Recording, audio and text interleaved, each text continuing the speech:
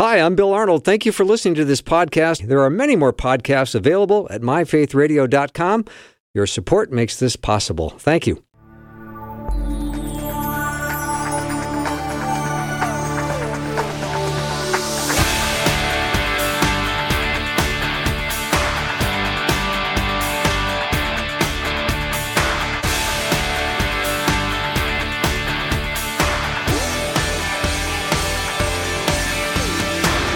And a warm welcome to the afternoon show. I'm Bill Arnold, and it is time for Hour 2 of Guide Talk, which I always look forward to as my friends gather around the table. They always sit in the very same exact positions, so I know exactly who's shown up. The professor, the pastor, and the Sunday school teacher are all here once again for Hour 2. Greg B., Tom P., and Jeff V. That's the team. Gentlemen, welcome once again. We are glad to be here, Bill. I know you are. Yeah. I genuinely believe that.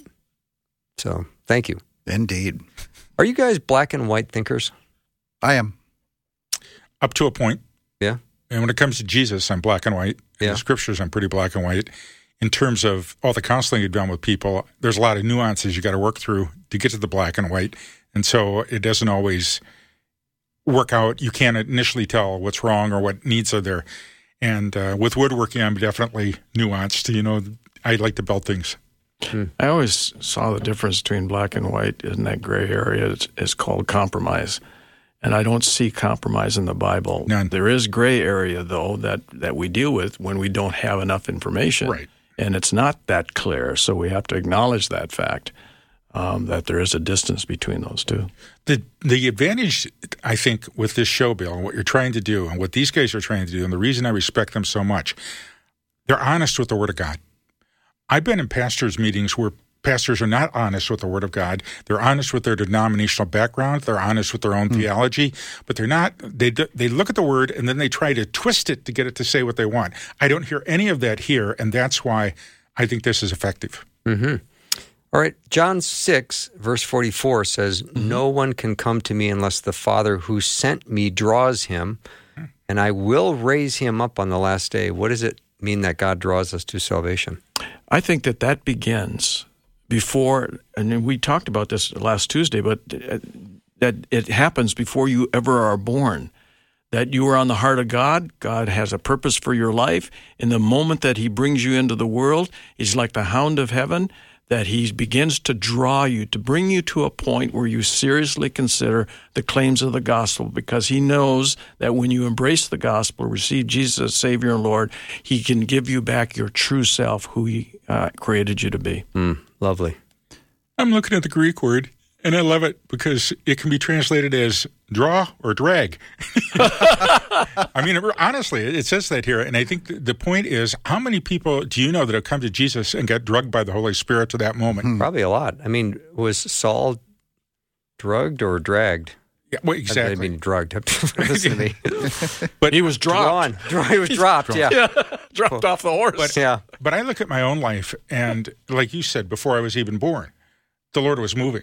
I look back and I can see now, and I wish every Christian could do this, because I can go clear back to the early part of my life and see things that came together at certain times that only the Holy Spirit could have done, so that eventually I would wake up. I was 22 years old when I finally woke up to Jesus in the fullest sense. I knew all about Jesus. I loved Jesus. I loved the Bible, but I hadn't surrendered to Jesus. At 22, I did. This morning, I met with a group of men, and they were going through what's called Phase 2 of Heart of a Warrior, which is all about understand what your wiring is. But they're putting together a personal timeline. So the first step of doing that was writing out their life journal, identifying those critical incidents that were used to shape them, good or bad.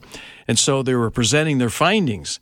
And one of the things that came out was seeing the fingerprints of God all through their story that they didn't recognize except when they looked back in retrospect and saw those fingerprints. That's what I believe John 44 is talking about, is the fingerprints of God in your life. Interesting. So this is actually a very large theological debate. Does God draw some to himself, or is he drawing all to himself? And so we have to get into that issue a little bit, in the sense that that one side will say, oh, see, you can't come to God unless you draw him. But I counter John 12 says that Jesus says, when I am lifted up, I will draw all men to myself. I totally agree that God is the first mover that we've just talked about. Sure. Now, the question is, does God truly wish that none should perish, and therefore he is working and drawing every single person, or is he only drawing a few? And I scan Scripture, and I see a lot of examples of the way that God is drawing all men to himself. He puts eternity in men's hearts. He sends the Holy Spirit out to convict of sin and righteousness and judgment. The church is supposed to go out and preach the gospel to the whole world. Sure. He's written the laws on men's hearts. I think God is working in every single person's heart and drawing all men to himself. Some respond in faith. Others refuse to believe, they don't believe, and therefore they're going to perish. And that's because of the greatest gift he's given us, which is free will. Correct. Yep. And so you can deny, you can reject, you can ignore the gospel, but it doesn't mean that God's going to stop drawing you to the gospel. And you go to the end of the story, the day of judgment, when the believers don't come into judgment any longer, our salvation is done. It's a different thing for us. But for the unbeliever, there isn't going to be an unbeliever that can say, this isn't fair. You didn't give me a chance. I didn't really know. Because the Lord has done everything in every person's life to give them that opportunity in one form or another. I don't always see it. You don't see it. But I know the Lord's fair. Romans 1 says in response to that all creation declares God's glory so that man is without excuse. Yeah. We should, in other words, man opens his eyes, he sees the created world around him, and we should know inherently that there is a creator behind this creation. Just as if you looked at a painting and you knew someone painted it, or a statue and know someone sculpted that, so too we look at creation and we know inherently that someone created it, so that man is without excuse. Well, that's the advantage we have in evangelism. It's not like we're bringing up a topic that nobody's ever heard of, because eternity is already in their heart. That's right. What we do is we appeal to what we know the Scripture says is already there, and that is that longing to go beyond death, that death should not be the end. And I usually start a lot of conversations with people of Islam or other backgrounds, starting right there. I don't start necessarily with the gospel message of Jesus on the cross. We get there, but I start with, tell me about your expectation of what happens at death. Do you think there's life beyond death? And almost everybody I talk to says yes, but I don't know what that means. Mm-hmm. One of the ways to start these conversations is to simply ask a question that rests on Ecclesiastes 3:11, that God's placed eternity. And a question with something like this: have you ever asked yourself what your purpose is? Yeah. Have you ever been in a quandary about whether or not you're making any progress? Have you ever thought to yourself, what's going to happen to me after I die? Where do you think that comes from? It comes from the fact that God gave you a sense of the eternal in your life. Absolutely. Every culture on every continent in every century has had some understanding of life after physical death.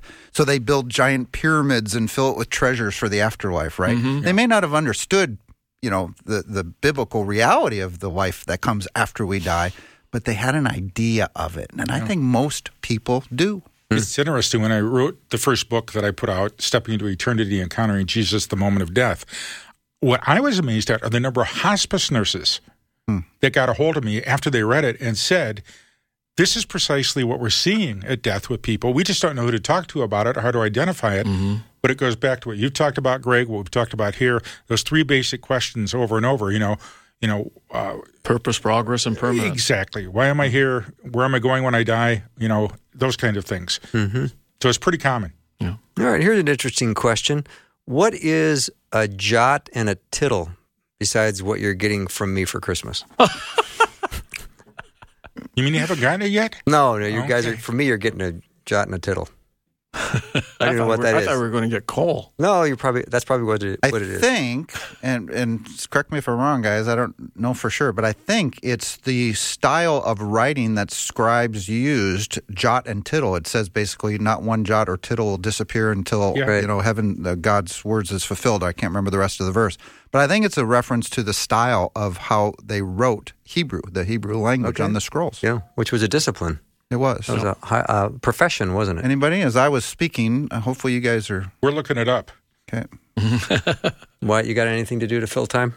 Well, I actually did look it up. It says a jot is the 10th letter in the Hebrew language, and it's also the smallest, but that's all I could find out. All right. And you couldn't find a tittle? Yeah, jot and tittle, it says, is countable and uncountable. For instance, often preceded by a smallest detail, uncountable, the smallest detail collectively, it says. I don't think most of us realize, and the reason the scriptures are so accurate is that if I was a scribe, I'm working under somebody in Judaism, and when I would copy the scriptures, I'd copy one page or one section at a time, and then those scribes would go over it to make sure that every jot and every tittle was correct, and it was drawn correctly, it was the correct. If it wasn't, you know what they did with it? They burned it up. And they started over. That's why the Dead Sea Scrolls have amazed us, because they're so accurate with what we have, like in the book of Isaiah and elsewhere in the scriptures. I did see a cartoon of a monk asleep at his desk, and the supervisor came up and said, the copying machine went down. I was at the Museum of the Bible. That's good. And there was a Jewish scribe there copying the scroll of Isaiah. Wow. And it was a demonstration. It was fascinating, actually. Wow. All right, here's a question. So does a person disappoint God when he refuses God? Because God wanted him to be saved. So the person wasn't saved, and the question is, does that disappoint God? Well, I think it's a follow-up to that drawing God. Only God can draw. So, okay, let's say the person's drawn. I think if I'm reading this question correctly, does that person disappoint God when he is refusing? Because God wanted him to be saved. I think so. I think that's an accurate characterization. God wishes none to perish. He loves all. His heart, his desire is that you would just believe that in his Son, in his work on the cross, and be saved. That is God's heart. And when someone isn't saved, I think God's heart is broken. Well, we take a look at the phrase in the Bible of grieving the Holy Spirit. So here the Holy Spirit is a member of the Trinity, so apparently the members of the Trinity can be grieved. So I suspect that God grieves when man chooses not the gift that he's willing to give him, but the life that he's willing to embrace as a substitute for that gift. My favorite scripture is John 11, Lazarus being raised from the dead. And there we have the shortest scripture verse of all. Jesus wept. And I think that what we see, Jesus being truly God and truly man, the emotion is there for people to be saved. And everybody says, well, why was Jesus crying? And there's a lot of speculation. But you're dealing with a lot of people that were there who didn't believe that he had the power to raise the dead. And he did. And they still didn't believe. All right. We are looking for your question. Keep them coming. These are great questions. 877-933-2484. 877-933-2484. Any question you have, send it over to Guy Talk. We're ready for it. We'll take a short break and be right back.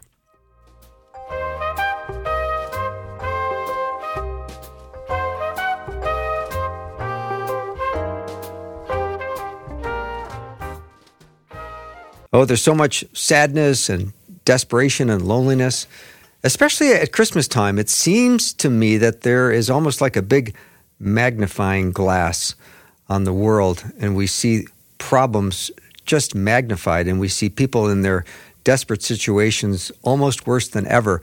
But there is something we can do about it. And when we think of the story of Jesus, that is the story of hope. And if you have a story to tell, and you can give hope to someone this year by sharing their story, we want you to do it. You can go do that at myfaithradio.com. I encourage you to do it.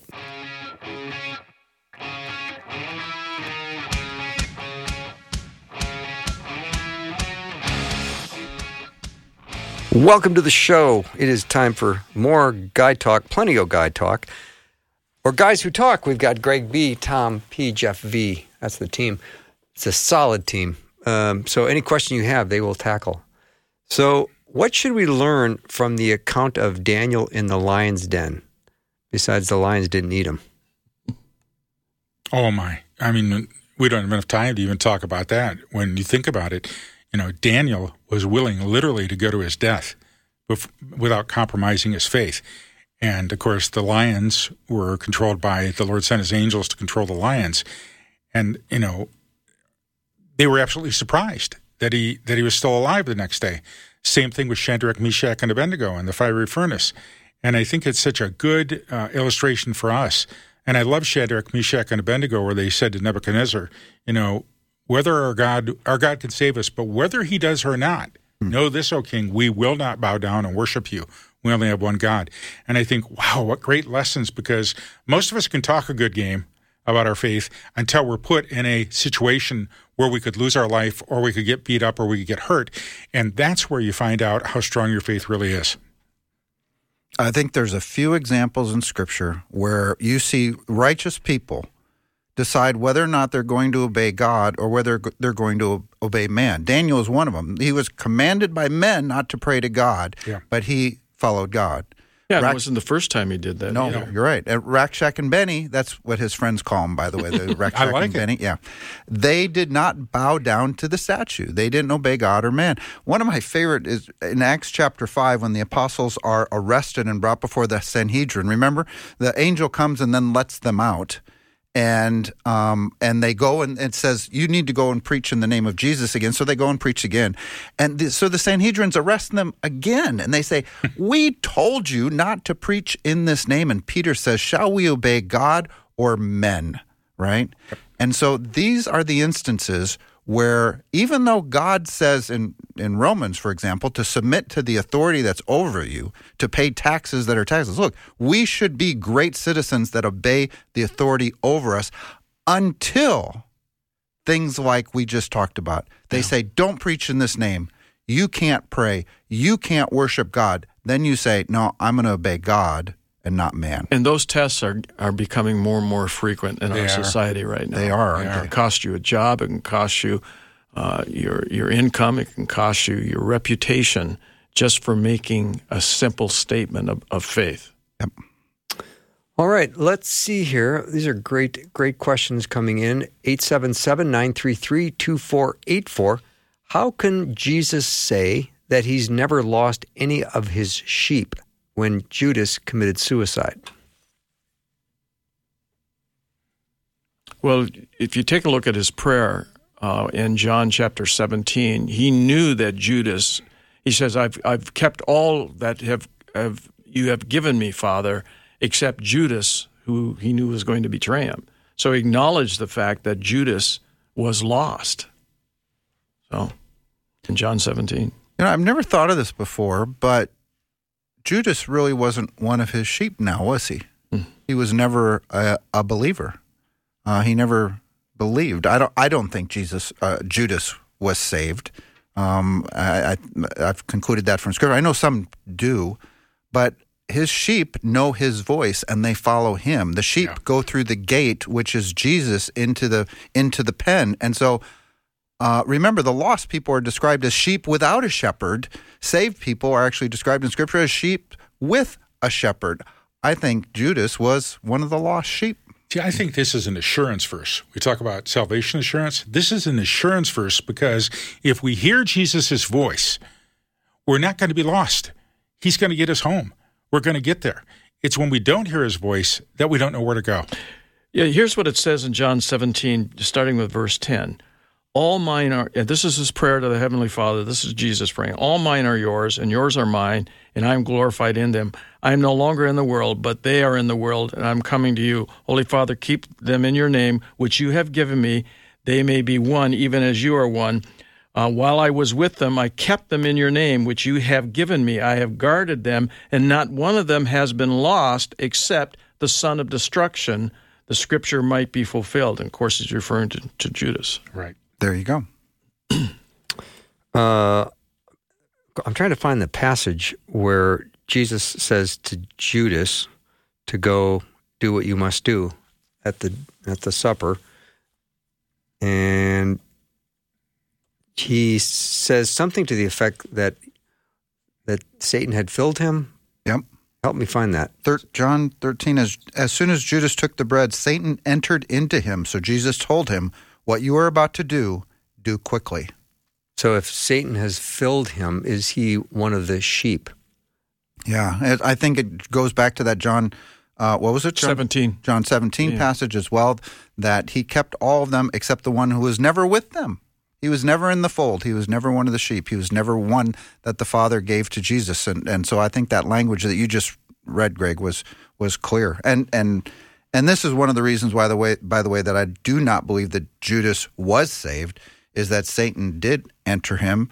And I think he was the one doomed to destruction you just read as well. So, yeah. So when Jesus was sending out all the disciples and giving them power and authority to do miracles and things, are we assuming that Judas might have been one of the 12 that was doing that very thing he gave power and authority to go do? It's possible, but we have to understand that the Holy Spirit was not given to them yet. So it's very possible that Judas could have had the capacity given to him by Jesus to go out and do what he needed to do. How he responded to him, that was fully up to him, but the Holy Spirit was not in him. So I think that if the Holy Spirit were in him, then that'd be a serious question. I agree with that. All right, 877-933-2484. If you've got a question for the Guide Talk panel, the esteemed panel, let me know what it is. Again, 877-933-2484. Gentlemen, can you explain what the Tower of the Flock is and how it's related to the birth of Christ? The Tower of the Flock. Yeah. Is there a reference? Do you have a verse? Or? Well, it's I guess in Israel, it's considered the Tower of the Flock or the Shepherd's Field in Bethlehem. Apparently it's... I've never heard that phrase. Okay. Yeah. No, I honestly haven't either. All right. I have not either. Look at 1 Chronicles 11:7, see if that helps. All right. That's some serious stumping going on. But I'm stumped too. It's been an interesting day, hasn't it, Bill? Yeah, it really has. David lived in the stronghold. Therefore, it was called the city of David. That's verse 7. Okay. And I think there was some reference as the Tower of the Flock, but that's nothing that shows up in Scripture. So we can look the other direction and say, we don't think that's biblically based. Oh, this is you know what this is? What is it? This is the special place that some believe was the place where the sheep that were going to be delivered for sacrifices were raised. And it was located, it says here, located close to the road between Bethlehem and Jerusalem.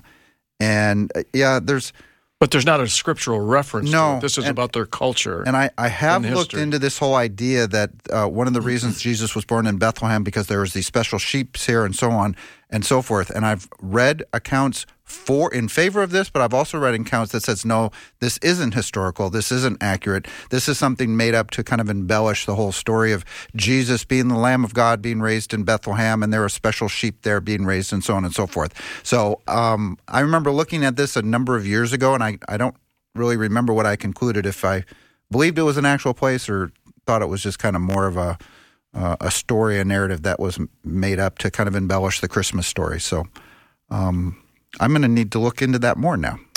All right, here's a question. Was Daniel in the fire with Shadrach, Meshach, and Abednego? Daniel? Yeah. He was It doesn't reference that. He was not present that day, was Correct. No, because it also says at one point in Daniel that there was a fourth man in the furnace. So we know there was 3 men in the furnace. Shadrach, Meshach, and Abednego. And Correct. Benny. And then Benny. And then the fourth man, the one who appears like a son of God, son of man. And that was most likely Jesus, by the way. I don't know what you guys think, pre-incarnate Jesus Christ, who was in there with them. So we know that there was 4 figures in there, including the 3, and then Christ. To me, the biggest mystery verse in the entire Bible is the night Jesus rose from the dead on the road to Emmaus. And he's talking with the 2 disciples, and he explains to them all that the Scripture had to say about him. Would I like to have those verses? But they're there in the Old Testament. It's loaded with stuff, and Jesus was there in all of it. You'll be able to ask him one day. I know I will. I'm looking forward to that, honestly. He's going to be asking a lot of questions. He's going to be hogging. It's like that kid in class that always raises their hand first. And Michael's going to say, oh, here comes Tom. I know. It's just Tom Parrish again. My mother kept my grade cards. Yeah. My kindergarten grade card says, Tommy's a very nice boy, but he talks to his neighbors too much. So really? This has been going on for a number of years. Yeah, that's funny. All right, here's a question. Is there a difference between praying in the Spirit and praying in tongues? 1 Corinthians 12 and 14 are kind of the two chapters that describe these spiritual gifts, including many details about the gift of tongues. I think the language that is used, Paul says, I will pray with my mind, and then I will pray with my spirit, meaning, I think, in tongues. I think he uses those two phrases interchangeably in 1 Corinthians 14. Do you think, Jeff, if it's understood that tongues is a heavenly language, why would it be pluralized? Well, I don't think it's a heavenly language. No, I think it's I think the context, which we first see that word tongues, is at Pentecost, where it says, and each heard them in his own tongue or in his own language. Languages that they had not learned previously. Correct. And so I think they are earthly languages. Yeah. So, look, there's a lot. Maybe we should do a whole half hour sometime just on tongues or gifts of the spirits or something, because there's a lot that you could talk about there. Yeah. But remember, one of the admonitions of Paul in this chapter, in 1 Corinthians 14, is that the gift of tongues was being abused even back then. And he says, look, if you're going to have someone speak in tongues, then 2 or 3, and then only with interpretation. So God is a God of order. That's how Paul described how the gift of tongues should be used, and then 2 or 3, and then only with interpretation. But that doesn't mean individually. He said, I would pray with in tongues to God on his own, and also with his mind. So I have a sense that Paul prayed both with his mind and with a tongue, a language that he potentially may or may not have understood. So. I don't think most Christians know this, but tongues is not unique to Christianity. You have Hindus who can speak or pray or speak in tongues. You have other languages. But Paul puts it together here with the Spirit. I mean, he talks about the Spirit and in tongues. In other words, without being drawn and guided by the Holy Spirit, it's really just, it's not a phenomenon that doesn't occur elsewhere. So tongues by itself has always got to be attached to the Word of God and to the Spirit. Yeah, they're gifts of the Spirit. And in fact, in 14, it says that he gives these gifts just as the Spirit determines. So you can't teach the gift of tongues. You can't learn it. You can't pray for it either. Can't pray for it. Well, Paul actually says if you have some of the lower gifts, pray for other gifts. Yeah, he does say that, I think, someplace. Don't you think that was a hyperbolic statement, though? I mean, praying for, he was just saying that all of the gifts are important. All the gifts are important. Remember, the key here, one of the keys, there's many keys, I guess, with gifts, is that we're all one body, and there's all different parts. We're all different parts of the same body, and we've all been gifted uniquely for the building up of the body. So I think that's one of the lessons to learn. The mosaic of ministry. That's exactly right. All right, after a short break, we'll be back with lots more Guide Talk. 877-933-2484. That's the magic number to text your question over, and we will do our very best to answer it. I've got Greg B., Tom P., Jeff V. Be right back.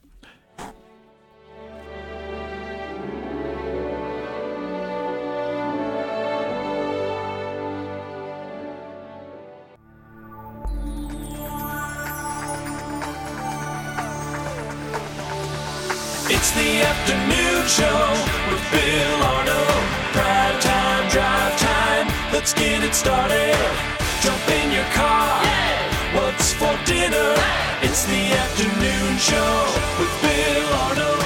All right, we are back with more Guide Talk. Let me know. I know you got a question. Maybe you've heard something in the show you'd like more clarification on. Here's a comment that was brought up based on what we just talked about when we were talking about speaking in tongues or speaking in the Spirit. In my mind, speaking in tongues is the ancient spiritual equivalent of one language understood by all who hear it as if they have someone in their ear translating it for them.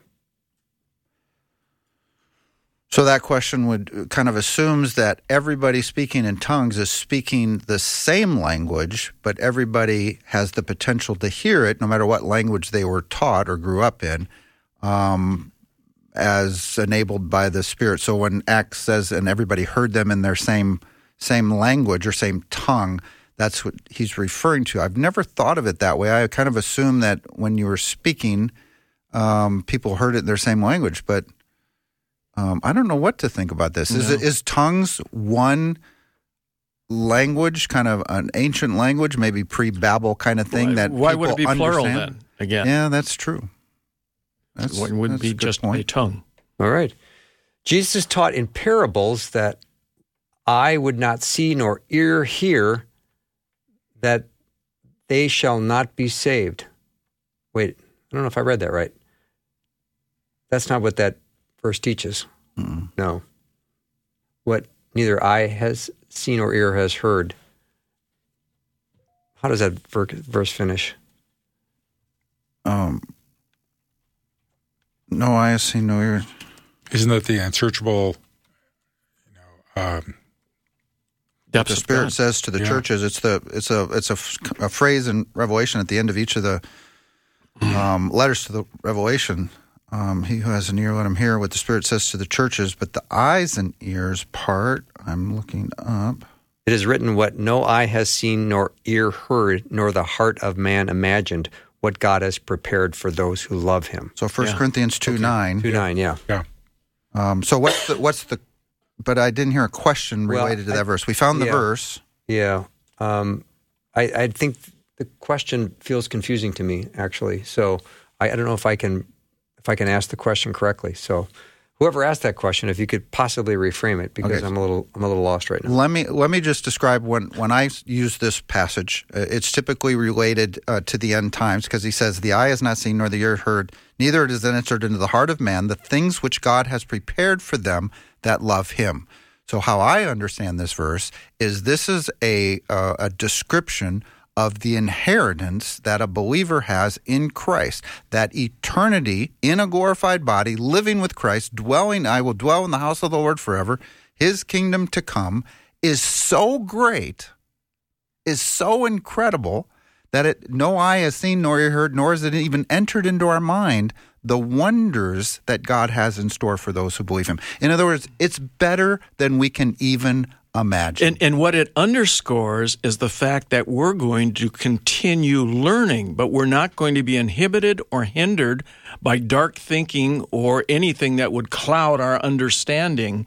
So you can't a finite human being cannot plummet the depths of an infinite God. It's going to take all eternity. And I think that passage is actually speaking about eternity. We're going to be in a theater for the rest of our life learning. I agree. All right. I feel like one of the reasons I started to walk away from Christianity was the prescription I got for dealing with doubt was to shut down that part of my brain and simply believe more. I don't think anyone on this panel would subscribe to that. No. Doubt is a doorway to asking questions. It's a doorway to doing the research. It's a doorway to looking into it. We live in a day and age where anybody can go on the internet or go into Bible programs on their computer or whatever and do searches that used to take me and probably the guys up here hours and hours and hours to do. So I don't think there's a doubt issue that there isn't a biblical directive or answer for. And that's the here's the thing I found. When people have doubts, that's when you want to get into a small group and talk with other Christians who either have similar doubts or have found answers to these doubts. Well, the fact that people have doubts, it's what kind of a doubt do you have? In other words, is the doubt an excuse for you not to believe? Or is the doubt simply a reflection of you not having the information or the way in which you were brought up or the skepticism that's naturally in your soul that can be overcome by the power of the Word of God that's living and active? Or is it, as I said at the beginning, is it doubt that you're using as an excuse not to believe? You know, the answer that the person has heard, and you're right, nobody here on this panel would ever describe it that way at all, is kind of this phrase that, you just need to have faith, or it's called blind faith. right? That faith in God is like taking a giant leap in the dark or a giant leap with your eyes closed. Well, who takes a giant leap with your eyes closed? Yeah. No, God says in Isaiah 1, come, let us reason together. Yeah. Faith in Christ is a reasonable conclusion that he is who he says he was, and that he died and rose again and is seated at the right hand of the Father. And by the way, we can come to that conclusion very reasoned. All of the evidence, all of the testimony points that there's a God, there's a person named Jesus who walked the earth 2,000 years ago and rose again. That's the evidence. Yeah, it's not a blind leap of faith. Correct. It's an informed leap of faith. Exactly. Right. So look, when every Christian has a certain level of doubt, maybe it's a seed, maybe it's more than a seed. What I have found, the more I study God's Word, the more understanding I have of who God is, who I am in Christ, and my doubt diminishes and my faith grows. Absolutely. Here's a comment for clarity. Without the Spirit speaking in tongues just sounds like gibberish. It is almost like the reverse of what God did with the Tower of Babel. Yeah, there's, one of the issues that you can have, and we talked about this a little bit at the break, I'll say it now, is that in some churches where speaking in tongues is kind of a requirement to prove that you're saved, well, what might happen? Well, if you belong to that church and you don't have the gift of tongues, which is given only by the Spirit as he determines, you might feel a need to counterfeit or whatever the sign of tongue, because if you don't, you're not saved. And so I think you can get gibberish or noises or clickings that aren't specifically languages, but some believe they're other tongues. I think those might have the potential, I'm not saying in every case, have the potential of being false signs or false tongues, not the real thing. Mm-hmm. Will the millennial temple in Ezekiel 40 be part of the New Jerusalem? And will there be sacrifices in it? Good question. I think these are two separate things. The New Jerusalem comes at the end of the millennial reign when there's the new heaven, new earth, and New Jerusalem. This is Revelation 21. The streets of gold. Who is the temple? Yes, it's God. God is the temple, and the Lamb is the temple. So there's no temple in the New Jerusalem. The Ezekiel temple is standing during the millennial reign, and that is where Christ rules and reigns from. And it appears that there actually is sacrifice. And the feasts and the festivals and sacrifice. And so the question is, and I've had this question, why? Why do we need sacrifices if Christ was the one sacrifice for all and sat down at the right hand of the Father? And the only answer I have, see if you have a thought on this, is that it points back to the sacrifice of Christ, just as the animal sacrifices pointed forward to Christ before the cross. Yeah. Anything else? Yeah, I don't. It's kind of an enigma as why there is described sacrifices in Ezekiel in that temple during the millennium. It is, in Scripture, Jesus tells his disciples that they are to understand, but he teaches in parables. So that must be that he wants to teach them in parables because that's the way he chooses to teach. Well, he basically said the outsiders. Yeah. I speak to them in parables, but then to the disciples, he explained what the parables meant. Okay. We get the explanation, which is wonderful. Kind of like on Guy Talk. That's exactly it.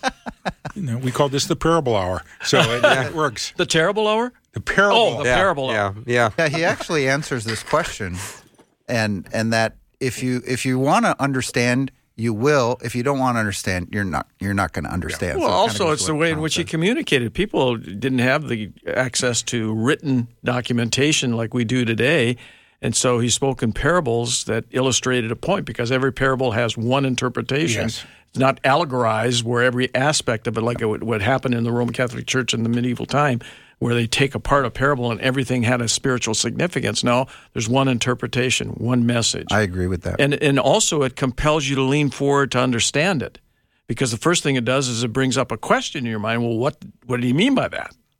And so it draws you closer in to be able to find the answer. The apostles would ask him those questions too. Well, what did you mean by that? And when I taught preaching and teaching, I had two requirements. Or basically, I had one requirement in the sermon, but the sermon was make it biblical, don't deviate from the scriptures, and you better have one or two good stories that people can remember, because a parable is a story, and people remember stories. You go into any church today, and you can say, hey, remember the parable, about the sheep and the goats?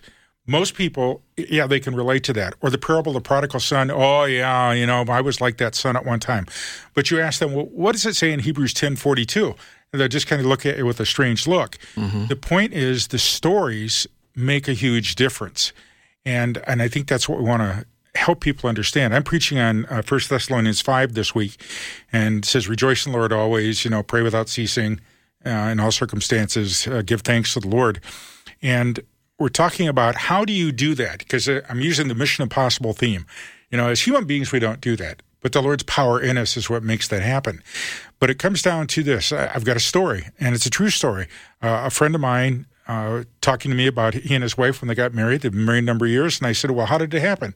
He said, it was kind of strange because the moment I met her, I knew this was the woman I wanted to marry, and I loved her. But she was dating another guy. So I didn't say a word. I just waited. Well, finally they broke up. And then I immediately went and asked her to go out, and she said no. And then a couple of days later, I asked her to go out again. She said no. I said, how many times did she say no to you? 50 times. But on 51st time, she said yes. And when I talked to his wife, she said, this was the best decision I ever made. I just didn't know it at the time. It is in the stories that people can relate to. And Scripture has so many avenues for stories that we need to be telling them to people so they remember. I'm listening to this story, and I'm thinking restraining order. Stalking. Yeah, something, I tell you. I didn't think it was going to quite go to 50 in that. Yeah, I didn't either. We'll take a short break and be back, but let me know what questions you have. 877-933-2484. We'll be right back.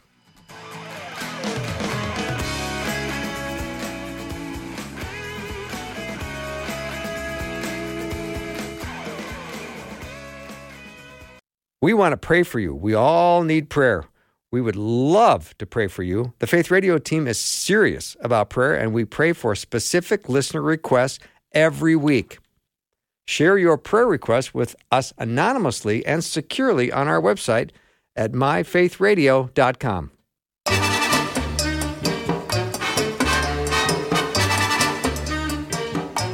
Welcome to Guy Talk, or Guys Who Talk. I've got Greg B., Tom P., Jeff V. That's the team. They're in the same seats they always sit, which is actually quite helpful for me. You always sit in the same seat, I do. Too, Bill. This is the host seat. Yeah. So I'm busy looking up John 12:47. So that's the next question. John 12:47. It says, if anyone hears my words but does not keep them, I do not judge that person. If anyone hears my words but does not keep them, I do not judge that person. John 12:47. Who judges us? That's the question. Well, the caveat is what follows at the end of that statement where he says, here's my words and does not keep them. I do not judge him, for I did not come to judge the world, but to save the world. Mm-hmm. So he was single-focused, like a laser beam, on what God had called him to do in the world.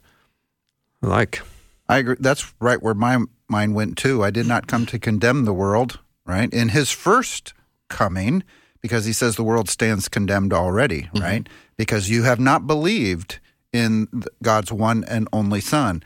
So in his first coming, he doesn't. He came to die for sins of the world and be the Savior of the world. Yeah. However, there is a second coming in which he is going to judge the world. So I think you can understand that in exactly that context. And this is about his first coming. Yeah, God judges and the Holy Spirit convicts.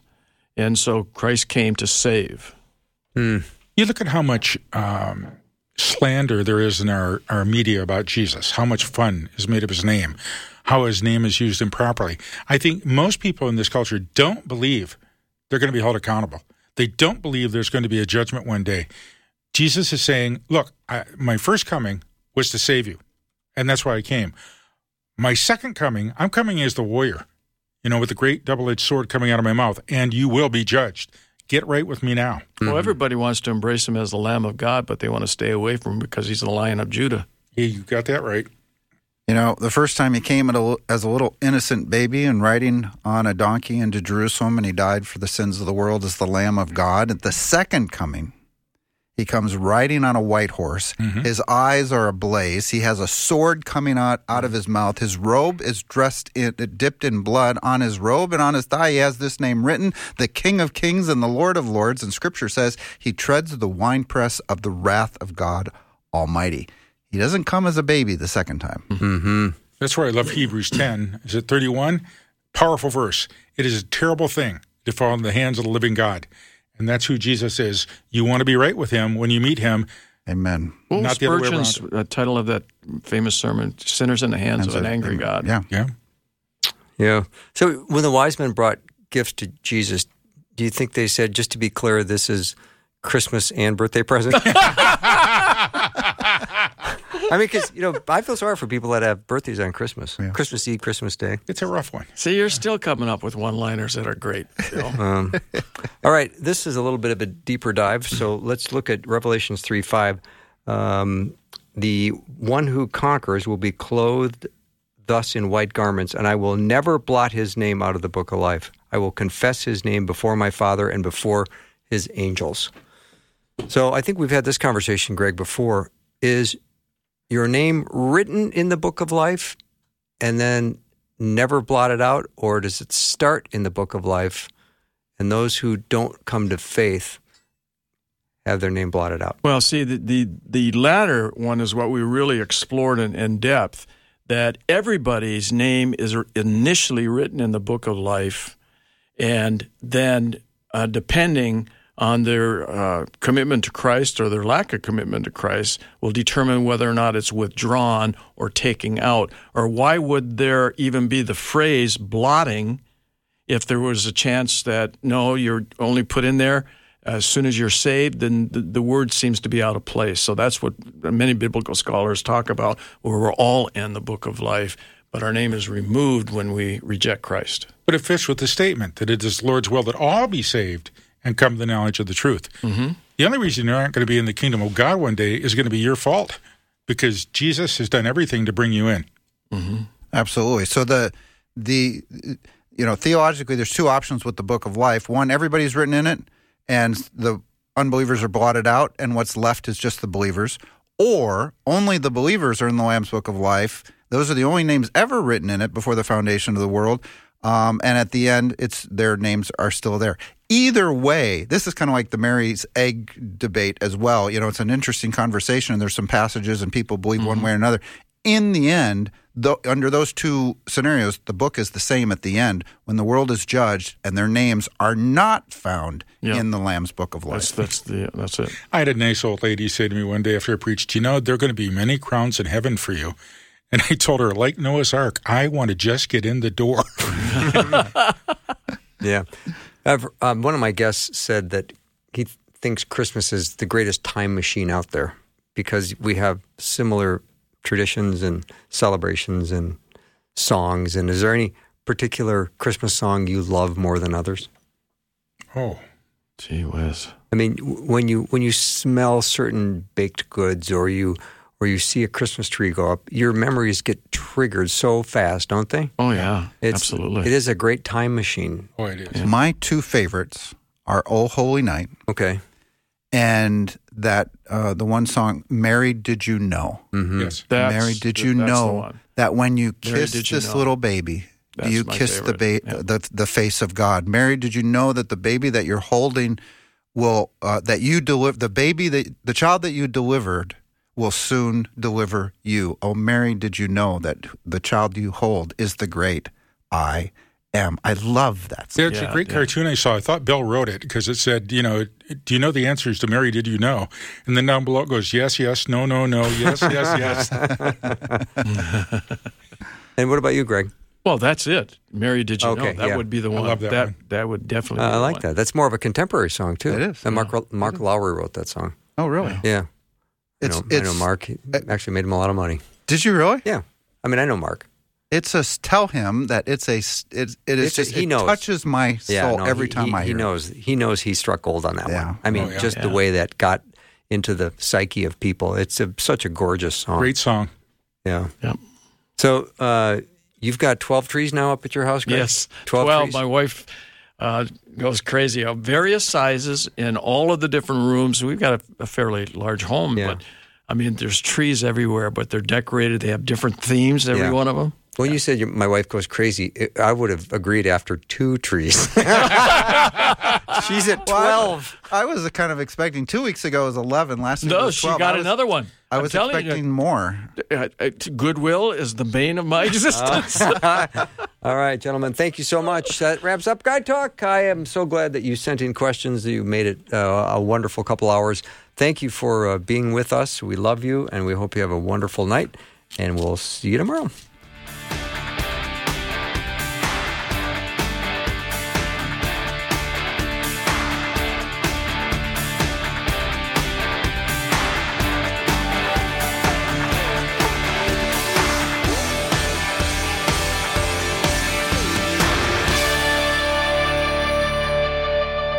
Thanks for listening. Programming like this is made available through your support. Information available at myfaithradio.com.